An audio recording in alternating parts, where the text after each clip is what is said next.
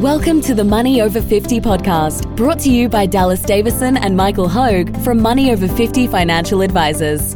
This information is general in nature and does not take into account your objectives, financial situation, or needs. Therefore, you should consider whether the information is appropriate for you and your personal circumstances. If you require personal advice, please contact Money Over 50 Financial Advisors. Here are your hosts, Dallas Davison and Michael Hogue. Welcome to Money Over 50. Today's topic, supply and demand, Economics 101. Thanks, Dallas. I like to think of supply and demand as the cornerstone of economics. The cornerstone. The cornerstone of we're dealing with it in every single interaction, every single day. Yep. What we're seeing, I thought the timing of this would be good as well. It affects things like inflation, which we talk about as the silent killer. And it affects pricing, of course, of everything. It affects supply chains. So right now, with the Russia situation, oil has skyrocketed because of the sanctions. So basically, a lot of the world's oil that we consume is being taken out of the market because we're not buying anything from Russia. Yep. So so you take away supply, that's supply. Yep. And you still have the same demand. The price has nowhere to go but up. Yes. So the price has actually skyrocketed. Now, what that does in turn, it's a great thing, supply and demand, because what it will bring in is new entrants. Yep. Either new entrants to producing oil and gas. Yep. Because it's economically cost effective to do so now, as in they're selling it for much more. Yep. But it also, it in its own right brings in alternative.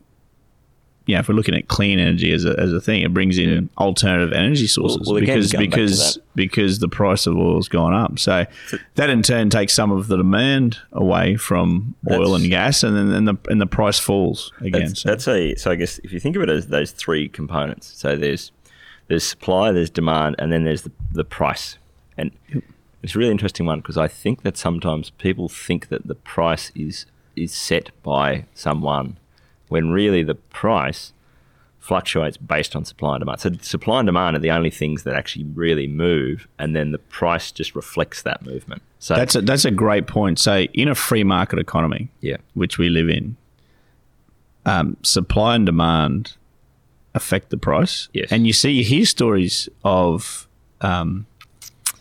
communist countries where the state owns everything. Yep. And there's no price. And the price of the price, there's I can't find this quote anywhere, but there's a famous story about the Russian minister for milk distribution. That's right. Coming over to the UK, and he said to a parliamentary, someone in Parliament over there, who is in charge of distributing the milk in the UK? And they said, "What are you talking about?" Yeah. And you go into all these corner shops. There's a bottle of milk there. He said there must be someone in charge of getting the milk to all these corner stores. Yeah. No, it's supply and demand. People want it. Yes. So people supply it. Yeah. And he couldn't get his head around because the system in Russia worked completely different. Now, the price of milk was much cheaper in the UK under the free market system than it was in Russia. Well, so you've got the free market system intertwining with all of this as well, and people doing things more efficiently. That keeps the price in check. If you look at those two things, supply and demand, and then the price fluctuation. So milk is probably a better example. So in my household, we buy a lot of milk because we have young kids, and they seem to just they seem to drink it a carton a day. But that's a good example of I don't know. This is I'd be a terrible politician. You know how they always try and get politicians with what's a litre of milk cost? They go, I don't know what it costs. It's like $5. It costs what it costs. Yeah, it costs what it costs. I need it, and I buy it, and I don't look at the price either. So this is my point of the supply and demand thing: is that the demand that I have in my household for milk is a relatively it's an inelastic thing. Yep. So I need a certain amount of milk every day because I want to rip that into my toddler because it's hard to get him to, it like fills all the nutrition gaps of things that he won't eat that are probably good for, developing bones and skin and all that sort of thing. So I'm going to buy 2 litres of milk every 4 days, or whatever it is. Yep. I'm just going to buy that. Now, the 2 litres of milk might be $5 at the moment, and so I'm going to buy that. Now, there's probably someone else out there that at the moment is drinking milk, and they have an elastic demand for milk. So they're drinking it because it's there and it's, great. Now, if the price of milk goes from $5 to $10, what will happen is that I'll still buy it because I still want it and I want to rip it into my kid. Yep. The person who was just drinking milk because it was sort of convenient there, they'll walk past the shop, they see that the price is $10, they go, geez, that milk is $10 now.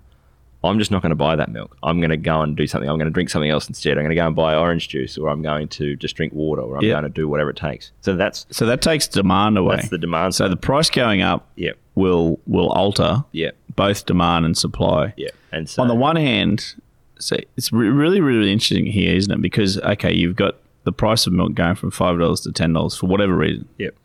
In this hypothetical example. Yep. Some demand will slip away. Yep. Which will cause the price to, at the very least, not continue to go up. It'll equalise, yep. You could argue also that it's going to bring this is part two. The supply side. The supply side is that if I've got a property, I've got a little farm, and at the moment I'm growing wheat or something. If the price of milk doubles, there is a fair chance that I'm going to think the likelihood of me producing milk and going, okay, well, I'm not going to actually grow wheat anymore. I'm going to run dairy cows and I'm going to produce milk. I'm going to do that because I make money. So this is, I guess, the two sides of that is there's the demand side that changes based on the price mechanism, and then there's the supply side, and that changes based on that price mechanism. Now, no one sets that price. That's a thing that happens behind the scenes. So, in that example, if you had a dairy industry that a bug went through and wiped out half of the dairy herd in Australia, the supply would be massively constrained. And so because of that, the demand would stay the same, supply would be halved, the price would go up. And so what would happen is then the demand would have to equalise to make that work. So, for example, be with a toddler, I'm still buying the milk even though it's really dear, but someone who was just, buying it because they like it, they're probably just going to hold off. And what's happening is then in the supply side, someone's out there going, hey, all these dairy cows have been wiped out. We need to very quickly get our herd numbers back up and supply this milk because it's a gold mine. It's profitable. It's really profitable to produce milk. So once that happens, supply will go back up. That price will that supply and demand will equalise, and that will move the price around. This is the point there that, for me with supply and demand, is that the price is a reflection. The price doesn't... No one's there pulling levers, setting that price. The price is fluctuating to meet those needs. And it's that pricing mechanism that informs my decisions, either as a producer or as a consumer, as to whether do I go and produce milk or do I go and produce wheat, or do I drink milk or do I drink orange juice? Those are decisions that I have to make day to day. There's no one in the government who's going, hey, you with your wheat farm, you need to go and run dairy cows. Or there's no one at the entrance to Woolies saying, hey, you're not allowed to buy any milk today because we're running out. They just let the price do that. And there's classic stories of that in communist countries. Yeah. Where not only does the price to produce milk, it's not $5, it's not $10, $15 because it's done so inefficiently by the state. Yeah. They actually go on rations. Yeah. So they say, okay, well, we're going to ration this milk out because we've had using your example, we've had a constraint to there's a dairy cow disease that's gone through and the supply is less. Rather than let the free market decide by the price fluctuating, and only people that really, really need it buying it, they choose to limit and ration it out. I laugh because I was just thinking about the last example of rations in Australia, which was toilet paper during COVID. So when you went to Woolies, they said only one carton of toilet paper per person. What they really should have said is, righto, you morons. I don't know why you're all buying toilet paper. It's the stupidest thing in the world. But toilet paper's now $100 a carton. Yeah, and if you didn't have any toilet paper in your house, you're probably just going to pay the $100. You just pay it. You go, oh, it's better than the alternative. But if you've got 3 cartons in your house and you're just, for some reason, you think that toilet paper is going to run out because you haven't given it any thought, that's going to make you pause and go, I won't just grab another carton of toilet paper. Do I actually need it? No, I don't. All right, I'll just leave that for the people who are actually running out of toilet paper. So I wanted to apply this now to... Hang on, let me give one more good example, Michael, because I just had this conversation yesterday. When the Western Australia border opened up, the first lot of flights were $3,000 each way. Mm. So my parents are now looking at making a trip to Western Australia to see some friends. Flights are $300 each way. Yep. And we were discussing that over breakfast, and it was really interesting because even my parents understand the pricing mechanism. There's still an intuition where you go, well, that doesn't feel fair. Like, it doesn't feel fair that it can't be 10 times dearer. Mm. But again, as they were talking about this, they worked through this and went, that first flight, if your grandmother is on her deathbed and this is your last chance to see your grandmother and you have to be on that first flight, you want the option to be able to pay $3,000 and get there today.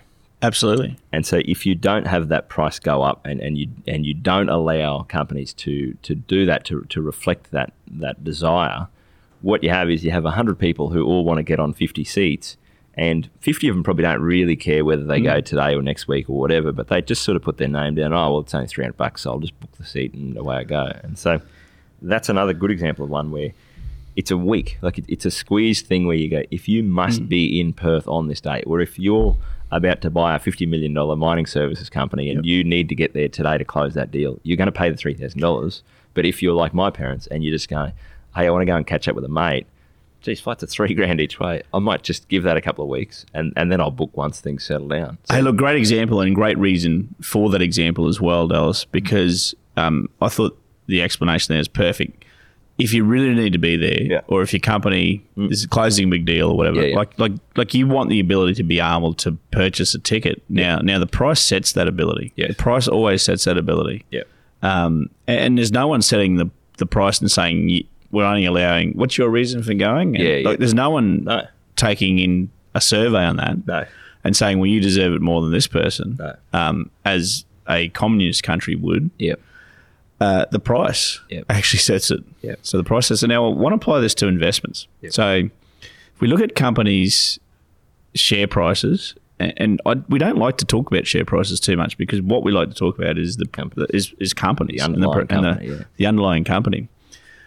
Someone once asked me, will a company ever run out of shares to sell to someone? And I said, well, they do. I said, but you can always get them because of supply and demand. Now, what I mean by that is if the ABC Proprietary Limited Company has 1 million shares issued, then basically someone owns all those 1 million shares that are issued. If I want to buy shares in that company, I buy them off someone, and that's set by supply and demand. So there's always some people that want to sell for whatever reason. Usually there's a relative equilibrium, and on any given day there's 100 people waking up, and for whatever reason they need to sell for that particular day. And there's 100 people waking up, and they, for whatever reason, they're thinking, well, this is good, I'm going to buy some of these shares in this particular day.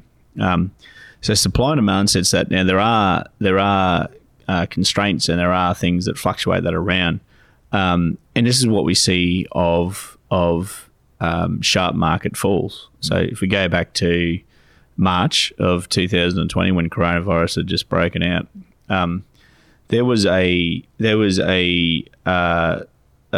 excess of supply to the great quality companies of Australia and the world. And what I mean by that, people, unbeknownst to what they were really doing, were ticking the box to get me out of these companies because I've seen them going down, and I think, when is this going to stop?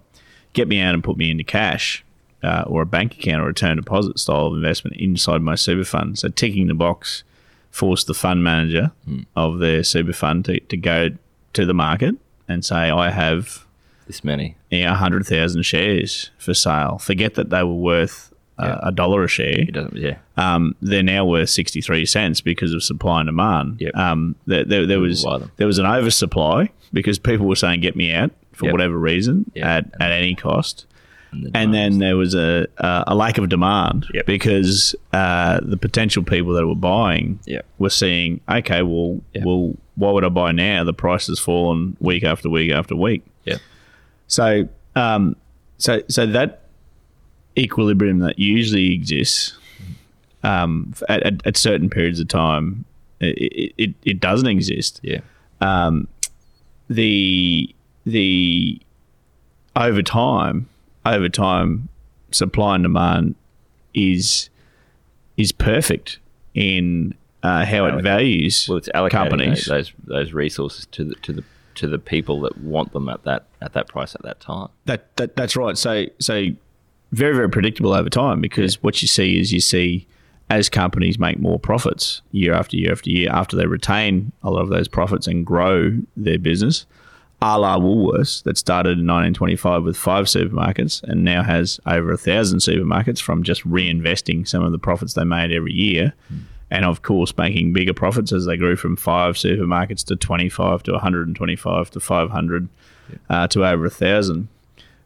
What you see is that the supply and demand around their shares means that the share price is continually going up over that period of time. Does that mean it won't fall by 30, 40, 50% during periods of what's the word? Is it in equilibrium? What is it? Yeah, I think in disequilibrium.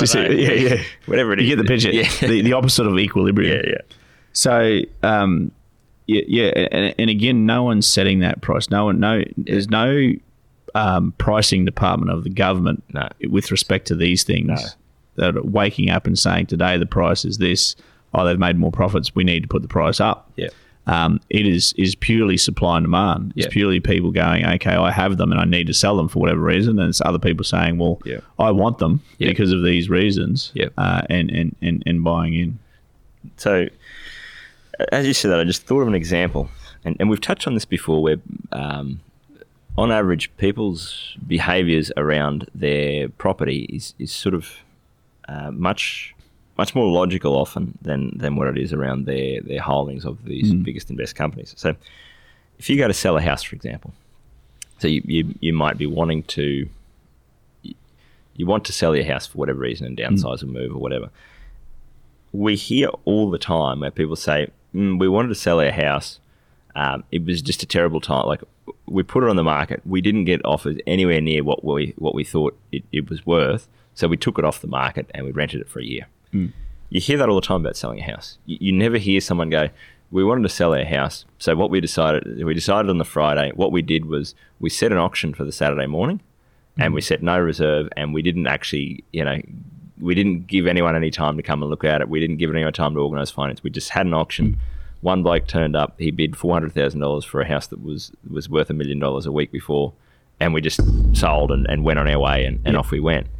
It doesn't work like that. We know that we go, okay, well, I want to sell this house, but not at any price. I'm not willing to sell at any price. I'm going to be reasonable and let this play out in the way that's going to maximise my chances of actually doing reasonably well here. If you're a retiree and you're a client of ours, that's the approach that we're trying to take with selling your shares in those biggest and best companies. So you're a retiree with $2 million in your superannuation fund and you're spending $100,000 a year. Now, every week you're pulling $4,000 out of your superannuation fund. So company prices drop by 30, 40, 50%. One of two things happens. We either go, geez, we were selling shares every week to live on. We were basically using some of those companies. We were going to sell them. Now the price has dropped by 40%, and the price has dropped by 40% because there's way more people that are selling that feel like they need to sell or that do need to sell than what there are buyers. We don't need to sell. We have some exposure to cash, or we have the ability to tighten our belt for a little while and not sell that many shares and live on slightly less. We're definitely not going to just, if possible, we're not going to keep selling shares every week because we go, well, there's people who need to sell way more than I do. That's why the price is down. I don't need to sell. I'm just going to live on my cash. So I've got, $200,000 in cash sitting off to the side. I'm just going to stop selling, and I'm just going to live on my cash for 2 years. I'm going to let the market sort itself out. And all the people that really do need to sell, or that feel that they need to sell, and that they're willing to take a 35, 40% haircut on that sale price, they will sell because they have to, or they feel they have to. And eventually that will equalise, and in a couple of years' time, hopefully prices will go back to reflecting the intrinsic value of that company. Then, once the price goes back up, I can then decide whether to supply some of those companies to the market.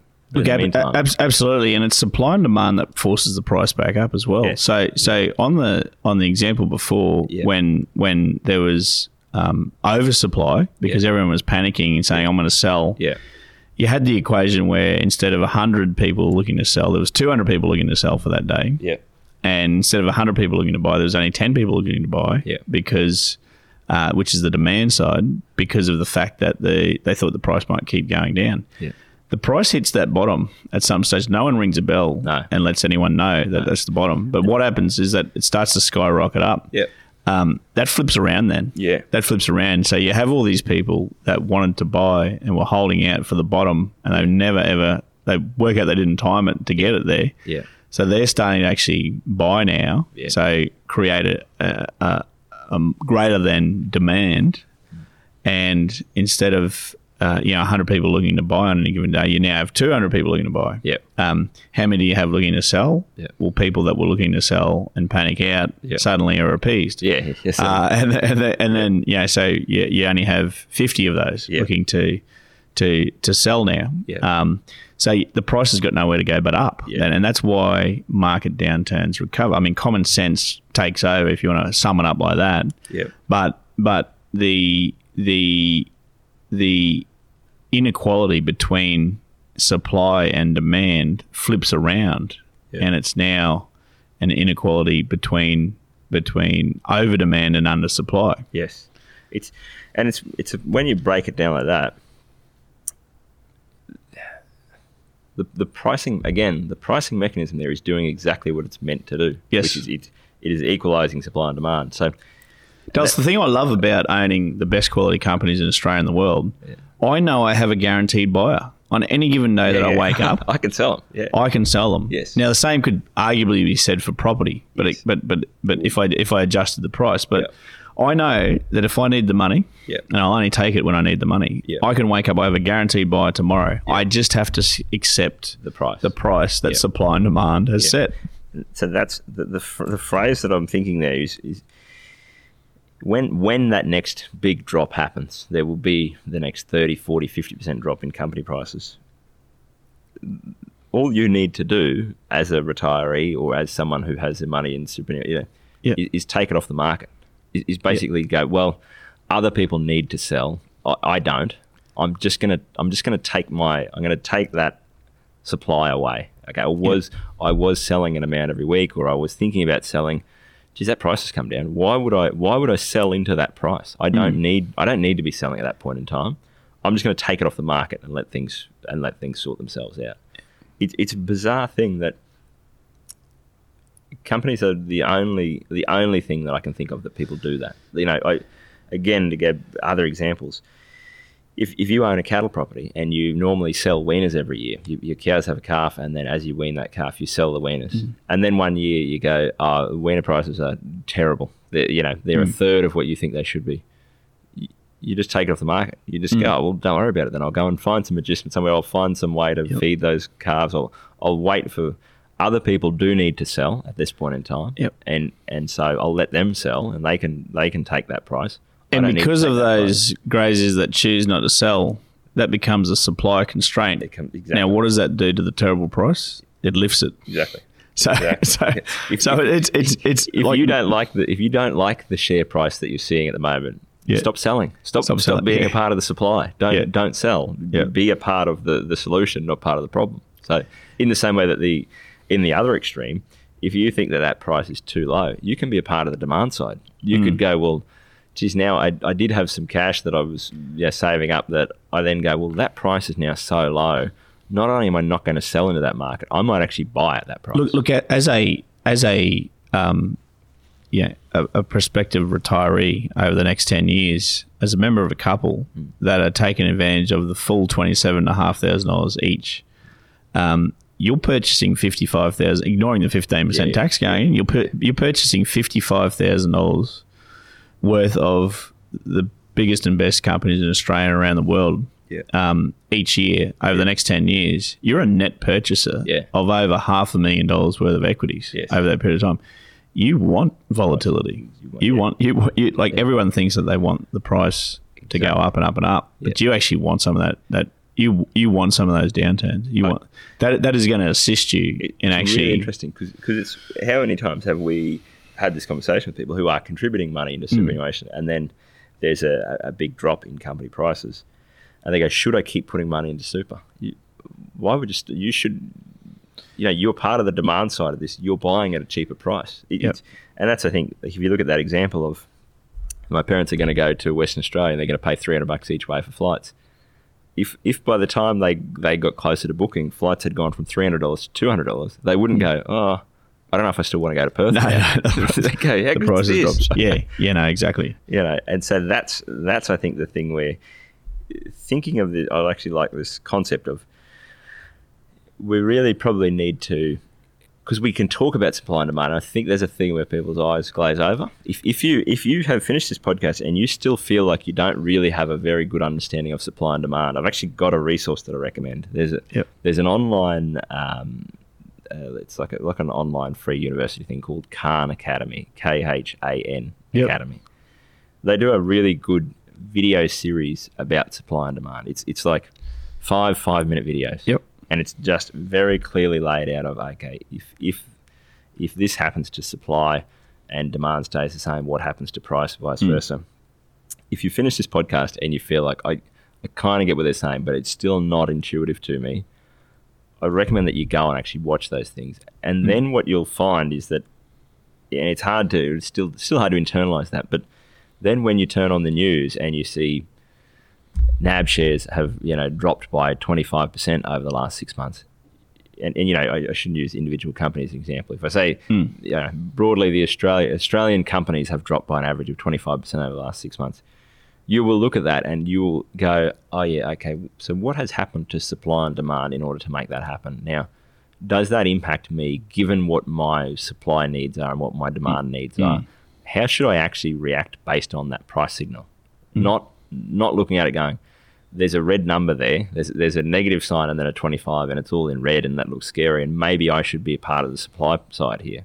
You'll look at that and go, well, that there's been an issue in those different constraints, therefore the price has gone down. What do I do with that new information? Does that mean that I should then, instead of supplying those shares, I should try and become a net buyer of those shares, and that's essentially what you should do. Now, obviously, it's not as easy as that, and we've said just take it off the market. And the example I used before about if you've got weaners and if you've got cattle on your property and you need to sell them, there's no grass. Well, you sometimes just have to take that price. But this is where the planning in advance with your retirement savings of when you get to retirement, you need the vast majority of your money in Australian overseas companies in order to get the return that you're going to need, probably, without knowing your situation. You probably need a lot of that, but you also need the ability to not be a forced seller. And so that is why we normally have a small allocation to those defensive investments so that we can say to our retired clients, oh yeah, prices are down by 30-40%. We'll just take it off the market for a bit. We'll just wait and let things sort of settle down and come back into it. Yep. Thank you for listening to the Money Over 50 podcast with Money Over 50 financial advisors. For more information and resources, visit the Money Over 50 website, mo50.com.au. We look forward to catching up again soon.